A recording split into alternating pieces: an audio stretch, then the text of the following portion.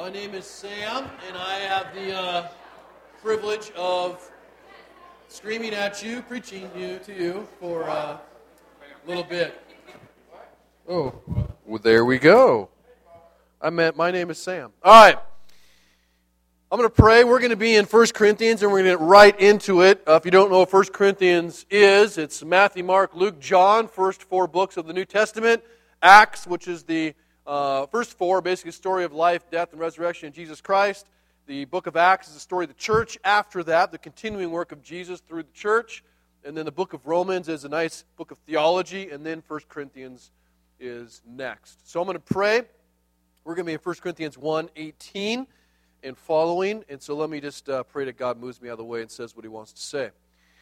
Father God, we bow before You, before Your throne. You are holy and You are our Father. So we are slow to speak before You, but we know that when we do speak, You listen. And we do put requests upon Your altar, You answer them, and Your answers are always good.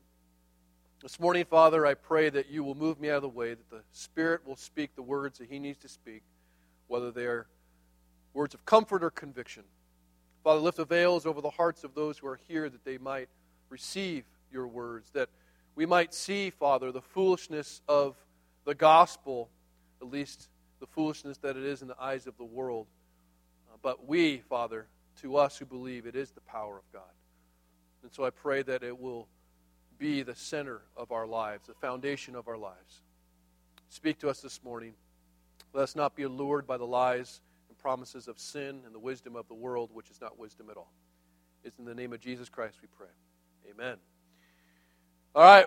Right to it, 1 Corinthians chapter 1, verse 18, and I'm going to read, we'll go through the rest of the chapter, but I'm going to break it into two separate chunks so that we can deal with it in kind of two ways. So, verse 18 says this: "For the word of the cross is folly to those who are perishing, but to us who are being saved, it is the power of God. For it is written, I will destroy the wisdom of the wise, and the discernment of the discerning I will thwart. Where is the one who is wise? Where is the scribe? Where is the debater of this age? Has not God made foolish the wisdom of the world? For since in the wisdom of God the world did not know God through wisdom, it pleased God through the folly of what we preach to save those who believe. For Jews demand signs and Greeks seek wisdom, but we preach Christ crucified, a stumbling block to the Jews and folly to the Gentiles. But to those who are called, both Jews and Greeks, Christ, the power of God and the wisdom of God. For the foolishness of God is wiser than men, and the weakness of God is stronger than men." So, 1 Corinthians, we're studying a letter to I should say from the Apostle Paul, who wrote 13 of the books in the New Testament. He was a Christian murderer turned Christian martyr, and he's writing to a young, growing church at the center of the Roman Empire in what is a booming city called Corinth. And the church in Corinth is fairly young. It's probably 5-6 years old, and it is hopping and spiritual and passion, all these things. But instead of wisely taking all that they are and going into the culture as the family of God, as light, if you will, in the darkness, what's happened is that they are foolishly bringing the culture into the church family. And it's starting to change them. Not for good. It is changing them specifically in how they view their relationship with God, how they view their relationship and how they, like themselves, their own identity, and how they view and interact with one another. And so they're pouring in this wisdom, or maybe chasing it, if you will, and they're becoming like the culture that they're supposed to be changing. And so much like Rome is the city that they are, or the empire they're part of, and Corinth is a Roman city, so much like the Romans around them who are fighting for power and fighting for prosperity and fighting for domination in the world, in the church you have a bunch of self-absorbed Christians who are beginning to fight and compete with one another for domination in the church. Now, as Paul said last week, the church is just divided. And it's not just divided in half, it's divided in all kinds of pieces. And they're in the middle of a good old-fashioned, my pastor is better than your pastor, battle royal. And they are talking about Apollos and Paul and Peter and Jesus and all these different people making teams. And instead of finding their identity and their acceptance and their joy and their value in Jesus Christ, they're fighting over establishing their identity in the approval of men. So Paul's pretty disgusted, and even though there's a teen Paul, which maybe he should be excited about, he condemns all their boasting. And it's not that he really cares what they think about him. What he really wants is for them not to think about him at all. He wants to turn their eyes away from him as the guy who preached to them, the guy that planted the church, the guy that baptized. Don't talk about me. If you're talking about me more than you're talking about Jesus, there's a problem, as there is with any church where they talk about the pastor or the preacher or whatever leader more than they talk about Jesus. So Paul makes the point, look, I was not sent to build a following for myself, not sent to build Apostle Paul Ministries.com. I was sent for one mission, to preach the news of Jesus and to make followers of Him. That's it. And he does it with a message. The gospel means good news. It is news. And the gospel, it's important to understand, it's a received message. Right? It's not something Paul contrived or made up. He's not commanded by Jesus to be creative with it, to kind of be clever and crafty so that people will listen to him. He is not commanded to go preach with eloquence so that he will be admired. He is not supposed to be clever so that he can be entertaining. He's not even supposed to be sensitive so he will be accepted. Evidenced by the fact that he's beaten out of just about every place he tries to preach. He was to be direct and blunt and accurate. And he was, for all intents and purposes, as every Christian is, a glorified mailman. He was to repeat the words that he had been told and wipe his hands of it. Changing hearts were not in his job description or his power. So it was a very important message, but it was a received message. It was also a simple message. In other words, the gospel is not difficult to understand. And the most discouraging thing I think I've learned as a pastor is that not many people know the gospel. You might think you know the gospel until I say, hey, what's the gospel? Jesus died for my sins. You sound like a fantastic, good Mormon. Okay? Even the Muslim might say that. Did you know that? Can you say the gospel in 60 seconds or less? Can you tell the story of God in a short amount of time? Because it's a very simple message. And if you can't, there's a problem. See, the gospel simply says that it begins with the fact that all men are depraved. All men are sinful. All men are in rebellion against a good God.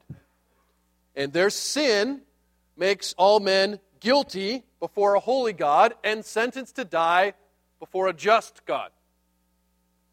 But that same God is, guess what? Merciful and gracious and forgiving. And so in love, God chose to save men, to display His greatness, ultimately, and to be with, crazily, the ones who had rejected Him. And so how did He do that? He sent His Son, Jesus Christ, to die the death that we deserve for our sins, and they raised Him from the dead as proof of His victory and power over sin, Satan, and death, all the enemies that we have. And our King, Jesus, is going to return again to gather his family and judge the world. Simple message. That's the message of the gospel. But more than anything, it's a received message, and make it up. It's a simple message. More than anything, it's a very foolish message. And by foolish, I mean the world looks at it and says, that's madness. And know this, that more people will disbelieve than believe. Never forget that. More people will disbelieve than believe the gospel. And even in Jesus' time, his leaders, his pastors, even his own family and friends thought that he was at best a tragic, humble servant, or at worst, a demon-possessed nut job. Those were all the people around him. And so, in the eyes of Rome, right, powerful Rome, dominating Rome, right, Maximus, gladiator, right? Think about this, the story of a leader putting down a rebellion by dying for the enemy doesn't sit too well with Rome. They have a different method of dealing with rebellions. So the story is foolish, it's countercultural, it's not what you would ever expect to see in the world, and it's also counterintuitive, it's not what we like in our own hearts. That's why Paul says the word of the cross, right, the crucifixion, is foolishness to an unbelieving Roman world. And as I said, Corinth is a Roman city. And I think it's interesting that he doesn't say the word of the resurrection or the word of the tomb. Because without doubt, the resurrection is essential to the gospel. Paul says that, he says it later in Corinthians, if we don't have the resurrection, man, we are a people to be pitied. So the resurrection is key, but the glorious resurrection, which powerfully, more than anything, proclaims victory over enemies like sin, and victory over Satan, and victory over death, is not a part of the story that generates the most mockery in the culture or embarrassment in the church. It's the crucifixion. See, out of all the ways to die at this time, death by crucifixion is quite possibly the worst. And by worst, I don't necessarily mean that it was just physically brutal. It was horrible. Romans had become experts in killing people. It perfected it. But crucifixion was also just socially disgusting. See, crucifixion was a special, kind of reserved form of execution that was for convicted slaves or convicted terrorists or just the slimiest of slime. It was reserved for them. It would never be imposed upon the respectable criminals, right? There's even a pecking order in crime in Rome. The respectable criminals were exiled or beheaded or thrown in the arena, not crucifixion. So in a society of winners, Jesus was the ultimate loser in every measurable way according to the world. So whether you were a Jew or a Gentile, a Roman or a Greek, most of the world was and is unimpressed with a Middle Eastern Jew who was a carpenter from a dump called Nazareth. And measured by the world's standards of success, it's pretty unconvincing and silly to think that this guy hanging on a Roman cross is God in the human flesh, Lord of all, coming to judge the world. I mean, who is going to ever follow a man who is rejected by those that he supposedly came to save, abandoned by his own disciples, executed by the government, and then unable to save himself? Foolish. In the eyes of culture, the crucifixion of Jesus was the very definition of failure. And so it's a foolish message. The word of the cross, the crucifixion, is foolishness. And so, being allured by the world, spending a lot of time in the world, listening to the world that says this is the path to glory. The Corinthians are starting to get off-center. They are no longer centered on the cross of Jesus. The cross does not define who they are or how they interact. And it's not as if, I don't think yet, the Corinthians have completely rejected Christ, as much as they're just trying to move beyond the cross into maybe more spiritual things. Or at least things a little less foolish or maybe wise in the eyes of the world. They want to be like the world, similar to maybe how Israel wanted to have a king like everybody else. And Paul basically said, this is the most foolish thing you could be doing. See, Paul, maybe he's a Roman.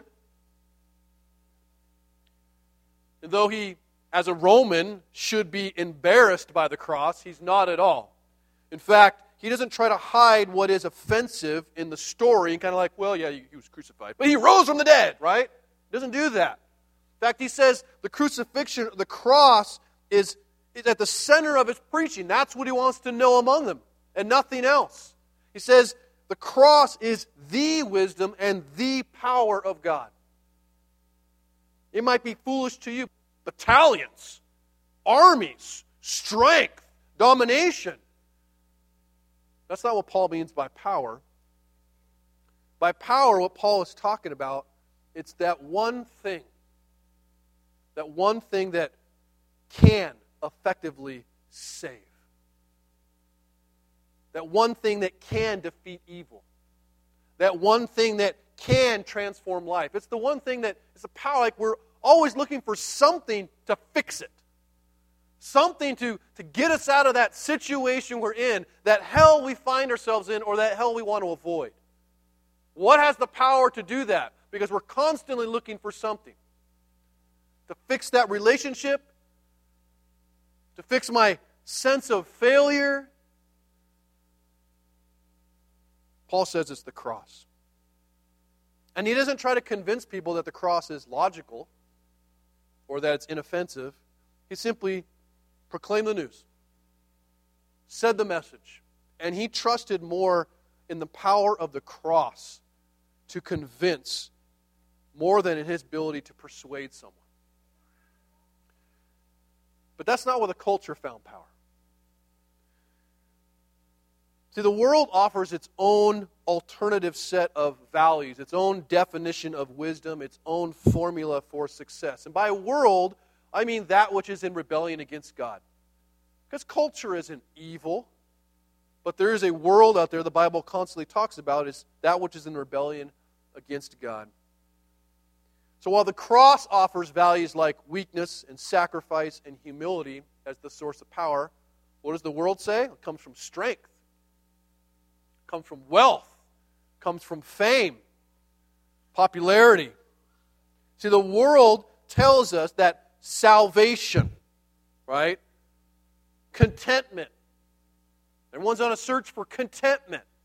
They think they can find it in different places. Freedom, especially from that personal hell that you've created. What's my personal hell? That thing, that environment that I want to avoid, poverty or being alone, whatever it is. True salvation and freedom from that comes, the world says, from winning, and the cross says from losing. The world says taking, not giving. The world says achieving, not surrendering. And the current status of the Corinthian church that we see and will continue to see is evidence of what happens when you stop preaching the gospel and stop preaching the cross to yourself, in your marriage, in your family, or in your church. You might talk a lot about Jesus, but you perhaps have forgotten the cross. And you're thinking that you're going to find power when you begin to adopt the ways of the world and the wisdom of the world, and you bring it to your family. And you will find power in some sense, but it won't be the power to fix or restore what you think you've lost. You'll have a power to destroy. And here's what it will destroy. When you abandon the cross of Jesus Christ, when that is no longer centered to your life, when that's no longer the thing that defines you as a person, it will destroy your relationship with God, your relationship with yourself, and your relationship with others. Let me prove it to you. See, when you adopt the wisdom of the world, it will destroy your relationship with God because, you've got to remember, most people believe in God. Most people believe in heaven. I think the last statistic was 75 to 80% people believe there's heaven, and they all believe they're going there. And the reason why they believe they're going there is because they believe that their relationship with God is dependent upon their work, and they view themselves pretty good. Put me on the scales. I got a little more good than I have bad. Because when you abandon the cross and you continue in your relationship with God, it becomes basically dependent upon yourself, of behaving just the right way, or obeying just the right rules, or following just the right traditions. That's a hard place to be. I'm always wondering, like, did you make it? Do you know that every other religion, other than Christianity, is a works-based system? Whatever end goal it is, heaven, free from desire, it's all based off of what you're going to be able to do. It's very different than Christianity. The wisdom of the world, Paul says, cannot lead men to know God because it always leads to self. It always leads to self-righteousness and always away from the cross. But the wisdom of the world, as you begin to believe that and believe your relationship with God that way, it actually begins to destroy your whole view of yourself and your relationship with yourself, if you can have that. Because your acceptance and your identity becomes rooted in your work so much, you cannot help but swing between two extremes, pride or despair. You either have really good days or really bad days, based on how well you behaved, based on how much success you've had, compared to others, usually. Man, I've had good thoughts today. I helped that old lady across the street today. I gave that bum $5 today. That was a pretty good day. And the next day, you're a real jerk, and you're crying in the fetal position because you feel so worthless. Your value system and your value as a person becomes dependent upon what you know, what you do, and what you accomplish. And some people take their job, for example. I'm always amazed. You go to reunions and things like that, or like my class reunion, the first question people always ask, what do you do for a living? Why? Because it's a huge part of identity. I am what I do.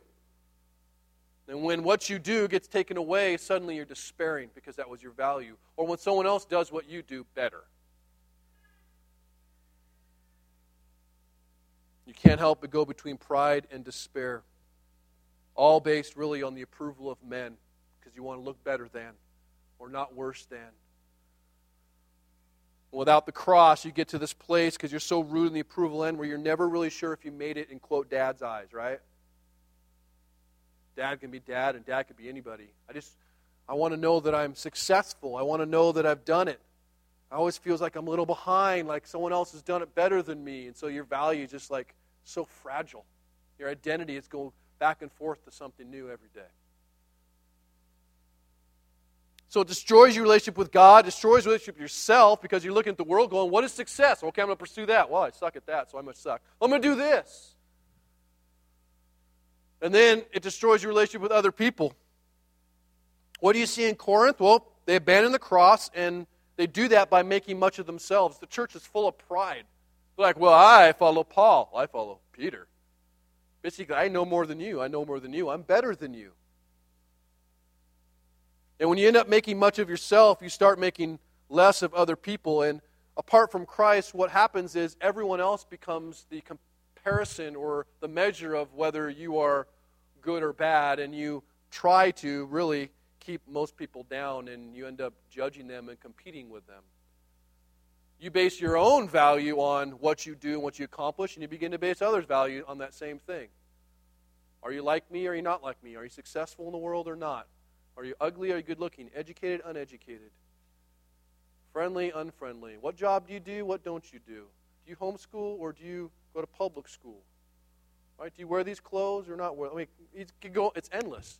And that's how you evaluate everyone. You start feeling, well, I'm glad I'm not as screwed up as you are. Or, wow, that person's amazing. I wish I was like them. I'm sure no one's ever experienced that. But that's what happens when you begin to adopt the wisdom of the world and your identity is rooted in yourself, everyone else becomes competition. No longer are people family members. They're people valued for how much, again, they're like you or not like you, successful or unsuccessful. And we're not fellow sinners. Everyone's projects that are more broken or less than others. Changes your relationship with people. And because you haven't experienced the grace and the forgiveness of the cross, you don't center yourself, you don't show grace and forgiveness to anybody. And you view them as sick and you better stay away from me because I'm clean. Make sure you walk through here yelling, unclean, unclean, because I don't want to catch the sin disease that you've got. Changes your relationship with people. It's dangerous to abandon the cross and to allow the wisdom of the world to govern your life. If you're a Christian, if you're a follower of Jesus Christ, the cross, the crucifixion is central to our faith. It is the very wisdom and power of God because we know where it's taken us from. And we know what we actually are. See, the Corinthians have forgotten the cross wasn't just like the entry path into life. It's supposed to be the way that we walk through life. Saving men through the cross. In doing that, God makes a mockery of all men's efforts to save themselves. I mean, it's no mistake that God did this during Rome. You ever wonder that? Like, why did he do it in the 20th century? Like Rome, like we still look back at Rome as like the peak of like human civilization. Like, wow, it was amazing. And the crucifixion is like the peak of their ability to kill people. So what does he do? He takes what is a symbol of Roman power, of Roman rule, of Roman terror, and he makes it into a symbol of his rule and love. Amazing.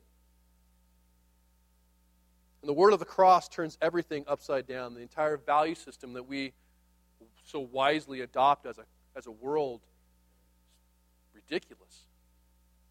He shows us how foolish we were. I like singer-songwriter. You may have never heard of him. He's a Christian songwriter named Michael Card. And I can only remember one song of his. And I remembered as I was writing the sermon. It's called God's Own Fool. And here's a line from it. Well, a couple. He says, "We in our foolishness thought we were wise.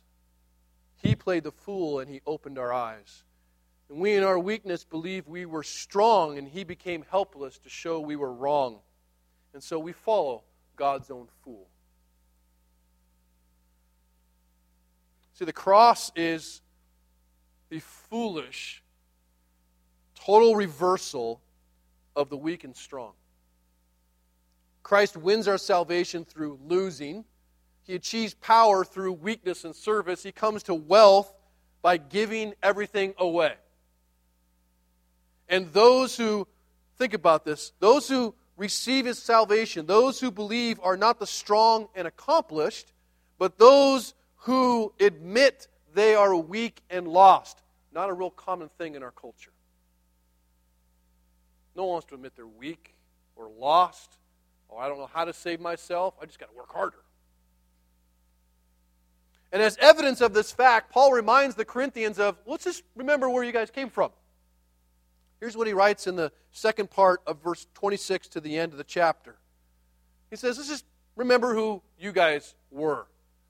He says, "For consider your calling," right? By calling, what is it? I always like to remember Mark chapter 1, Jesus walking on the beach, Peter's out fishing, he says, "Follow me." That's it. Not follow me, we're going to do awesome things. Not follow me, I'm going to die in 3 years. Not follow me, everything's going to be wonderful. Just follow me. Peter's like, okay, and just follows him. This is what, that's salvation. You're going one way, Jesus says, all right, let's go. And there's a turn.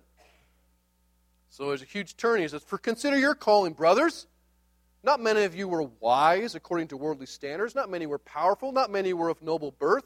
But God chose what is foolish in the world to shame the wise." He's speaking about them. God chose what is weak in the world to shame the strong. God chose what is low and despised in the world, even things that are not, to bring to nothing things that are, so that no human being might boast in the presence of God. And because of Him, you are in Christ Jesus, who became to us wisdom from God, righteousness, and sanctification and redemption, so that, as it is written, let the one who boasts boast in the Lord. Why is he writing to Corinth? Because they're so full of themselves. You'll see throughout the book of Corinthians, it talks about knowledge and how knowledge puffs up, because they don't talk about, well, I know this, and this is the way. They're boasting in themselves. And he basically says, don't forget where you came from, man. You guys tried it in the world's way, and let's be honest, you guys really failed royally, following the wisdom of the world. Like in the eyes of the world, you were total losers. You were weak and you were despised, and Christ chose you. And in Christ, you became saints. In Christ, he said in the very beginning of the chapter, you became set apart for God. He made you into what you are. And so, that feels good to be told you're a saint. Feels good to be told you're set apart for God. Well, what happens is suddenly they start losing their, yeah, that's right. I am special. I am this. And then they begin to adopt things of the world to continue to perpetuate that rather than finding rest and contentment in what God said they already are.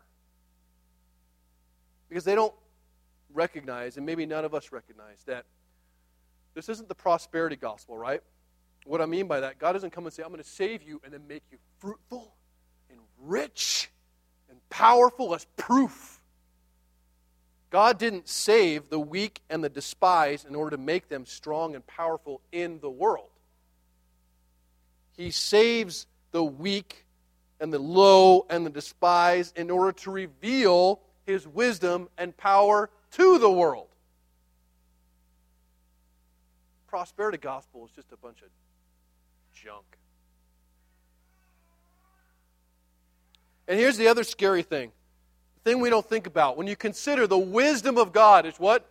Foolish in the eyes of the world. Looks nutso.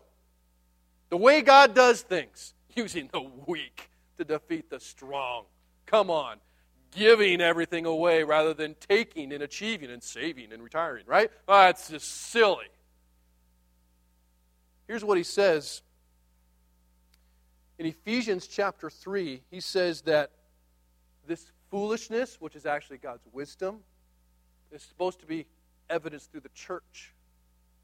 The church was birthed to display this. Here's what it says. Consider the idea of foolishness. Ephesians 3 says, to me, Paul writing, though I am the very least of all the saints, this grace is given, to preach to the Gentiles the unsearchable riches of Christ and to bring to light for everyone what is the plan of the mystery hidden for ages in God who created all things, so that through the church the manifold wisdom of God might now be made known, right? So that through the church the manifold wisdom of God might now be made known. Okay, hold on to your hats. Ready? I know, I can tell you're excited. Tell your face you are. Ready? That means that if the church, according to God's Word, is manifesting the wisdom of God, right? It is wisdom. The world thinks it's foolishness. Then when the church, us, the gathering of the disciples, when it is contrasted against the world, we are going to look pretty foolish.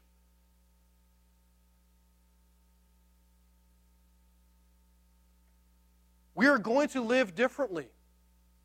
Not we're going to have to try and live differently. When you center your life on the cross, you're going to live differently. You're going to sacrifice and serve differently, love differently. Why would you forgive that person? Why would you spend your money on that? Why would you go down to Honduras? Why would you care about the homeless? Of course, no one's going to really say that out loud. Will look foolish in the eyes of the world. Wealth doesn't come by giving. Power doesn't come by serving. And I think that if we don't look foolish, we should be concerned. Because perhaps if we don't look foolish, we've stopped believing, preaching, or living a life centered on the cross. Because that's what the cross produces. We don't have to try and be foolish. I'm sure I know I do a fine job of looking like a fool. But in terms of God's foolishness, it's what happens when you center your life on the cross. And when you don't, like Corinth here, when you abandon the cross, you become divided, as we've seen. You become immoral, as you see, and you become prideful. That sounds just like the world. Exactly like the world.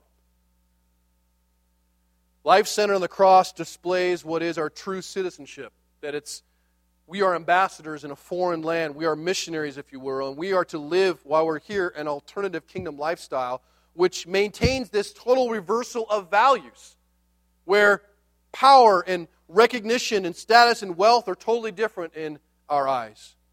See, by the word of the cross, through the word of the cross, we stop believing that power to change, or power to save, or power to fix, or power to succeed, or whatever it is you need, or looking to other things for power, we find out and realize that it doesn't come through anything but grace. And so you stop seeking salvation in the things of the world. And that's what people do. Sometimes it's a person.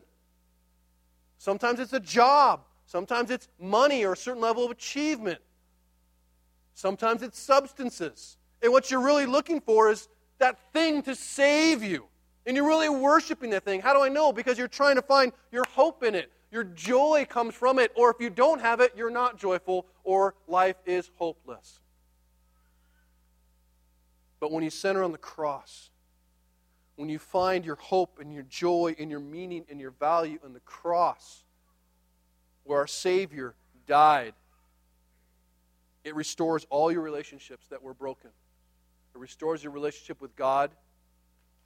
It restores your relationship with yourself and with others. And with God, what happens, it's completely transformed, because what you find out, the news of the cross, the gospel, is that salvation is something to be received, not achieved. It's something to be received as a gift, not achieved. The word of the cross says there's absolutely nothing you can do. You can do nothing to fix your relationship with God. Jesus is the only one that can do it for you. The gospel doesn't work like anything else in the world that's very much focused on achievement. Now, mind you, there is work involved. There's painful work, horrible work, sacrificial work. But it's just not your work. It's Christ's. And you benefit from it through faith.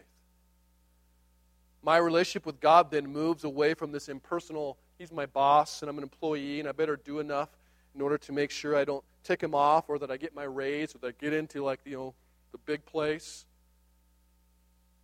It totally changes. It's no longer fear-based. And instead it becomes a father-child relationship that is love-based. And you have a desire to delight in your Lord. Changes your relationship with God. It also restores your relationship with yourself, because once you realize that it's God who's doing it all, it's Jesus who has done the work for you, you change your whole view of yourself, and your identity is totally secure. Before, right, you went between extremes of pride and despair based on how good and bad your days were, or how you compared with others. But now my value comes from my identity in Christ. My identity in Christ sets the foundation of all. So if I'm a plumber, and suddenly that's knocked off, my foundation in Christ doesn't change. If I'm a husband or a mom or whatever, and perish the thought, I lose my family, I lose my spouse, my foundation in Christ doesn't change. My identity is secure. That's where it comes from. It's not based off of what the world says is successful, what the world says will bring me joy, what the world says is the source of hope. It's based on Christ. So I no longer need to adopt the wisdom of the world or pursue those things that the world says is successful. It frees me from bondage to the power of material things and the worldly status. I no longer have to prove myself worthy. That's what a lot of us do, especially guys. They try to prove that I'm worth it, I'm valuable, by doing a ton of different things.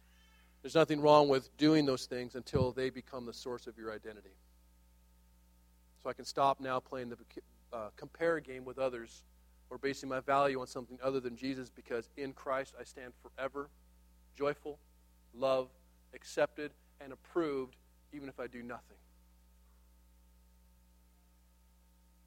And lastly, it restores my relationship with others, which I think is beautiful. And this is exactly what the Church of Corinth needs. See, people stop being competition. And people stop being threats, because you're no longer judging yourself based off what they are. You don't judge them. You become part of a family of brothers and sisters, a group of people who love Jesus, gospel workers, fellow sinners who are just as broken as you are. People are no longer competition, and you don't judge them based on the value that the world might. And what happens is when you come face to face with a cross, you see how horrible your sins are. Well, how horrible are they? They are so horrible, it took the Son of God dying on the cross to fix them. That's pretty bad. Yeah, that's about as bad a sacrifice as you can get.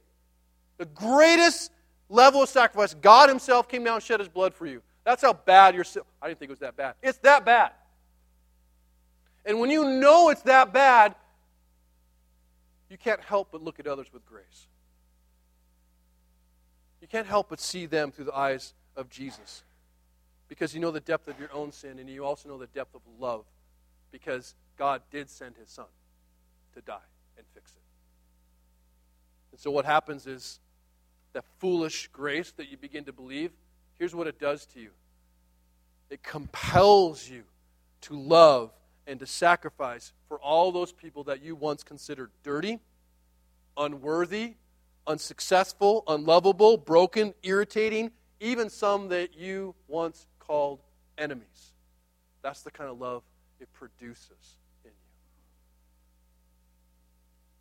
The cross has power, and I've seen it, and I've lived it, and I pray that you will as well. To conclude, I think the brutality of the cross, especially in our culture today, the offensiveness of that, of the violence of it, with the level of exposure we have to violence today, I don't really think that's actually that offensive anymore to us. We've been desensitized to that level of horror, sadly. But I tell you what, the word of the cross is still just as offensive as ever, especially to a culture that is very self-centered and very ambition-driven. See, the entire goal of God choosing, right? God choosing, God making, God initiating, God doing everything is, it shows, or prevents, I should say, all human boasting. What are you going to boast about? Paul will later say, what do you have that you didn't receive? Our culture, let's be honest, is enamored with itself. And I don't say that like, yeah, that culture out there. Us! And if church isn't careful, we'll follow the way of the world and begin to believe this, that you've actually done something that you deserve to be saved for. You actually start to believe that, you know what, I'm pretty righteous. I've done some good things. I kind of feel like, you owe me, God. That's the way of the world. It is foolishness to boast in our obedience, in our work, in any of our accomplishments. God is not impressed. And sadly, men too are easily impressed by that, but shouldn't be. Knowing God means preaching the cross. That's where it starts. And when you center your life on the cross, you cannot help but boast in everything that is God and in nothing that is you. We boast of all that Jesus had done in the cross, because at the very end it says, that is what makes us wise before God. The cross is what makes us right before God. The cross is what changes us. The cross is what frees us from sin. The cross is the solution to fix all those problems that you have. It does not reside, that is, the solution to the problem in you. So we boast in Jesus and our need of Him when we fall short. We praise His name, we fall short. Praise God, it's not dependent upon me. Boast in Jesus. And then we boast in Jesus, guess what? When we feel like we don't fall short. When we succeed. You boast in Jesus because that's Jesus coming through you. And we boast about Jesus' love when we feel unloved. And we boast about Jesus' sacrifice. And we boast in Jesus' forgiveness when we screw up or when others do. And we boast in His grace. And we even boast in what Jesus is doing in people who are not us. That's hard for me. Other Christians, other pastors, even unbelievers, that Jesus is, through His grace, still doing good things through. We boast in Him and not in that person. We boast even what Jesus does through our sufferings, because the cross proves He actually does things through that. Most glorious things. And we boast in the fact that Jesus is coming again, and we boast, this is hard, we boast in the fact that we have the privilege to be fools until He does. We boast about what makes us weak. We boast about where we fall short. We boast about our insufficiencies because, quite frankly, that just makes much of Jesus, and that's the whole point. So I pray as you come forward today, if you're a believer in Christ, you have confessed to believing a very foolish thing in the eyes of the world. And know that there are fewer people in the world that do. But as you come forward, recognize very much what you're declaring, your own brokenness. Don't make a mockery of the cross. Don't come to the table thinking, well, I'm glad Jesus died for me, but I'm pretty darn good. You come to the table and recognize your own brokenness, your own need for forgiveness, your own grace. And then when you leave that table, let your centering or your life center on the cross actually impact the way you look and view and treat others. Because that's where we will truly see your foolishness, if you will. Let's pray.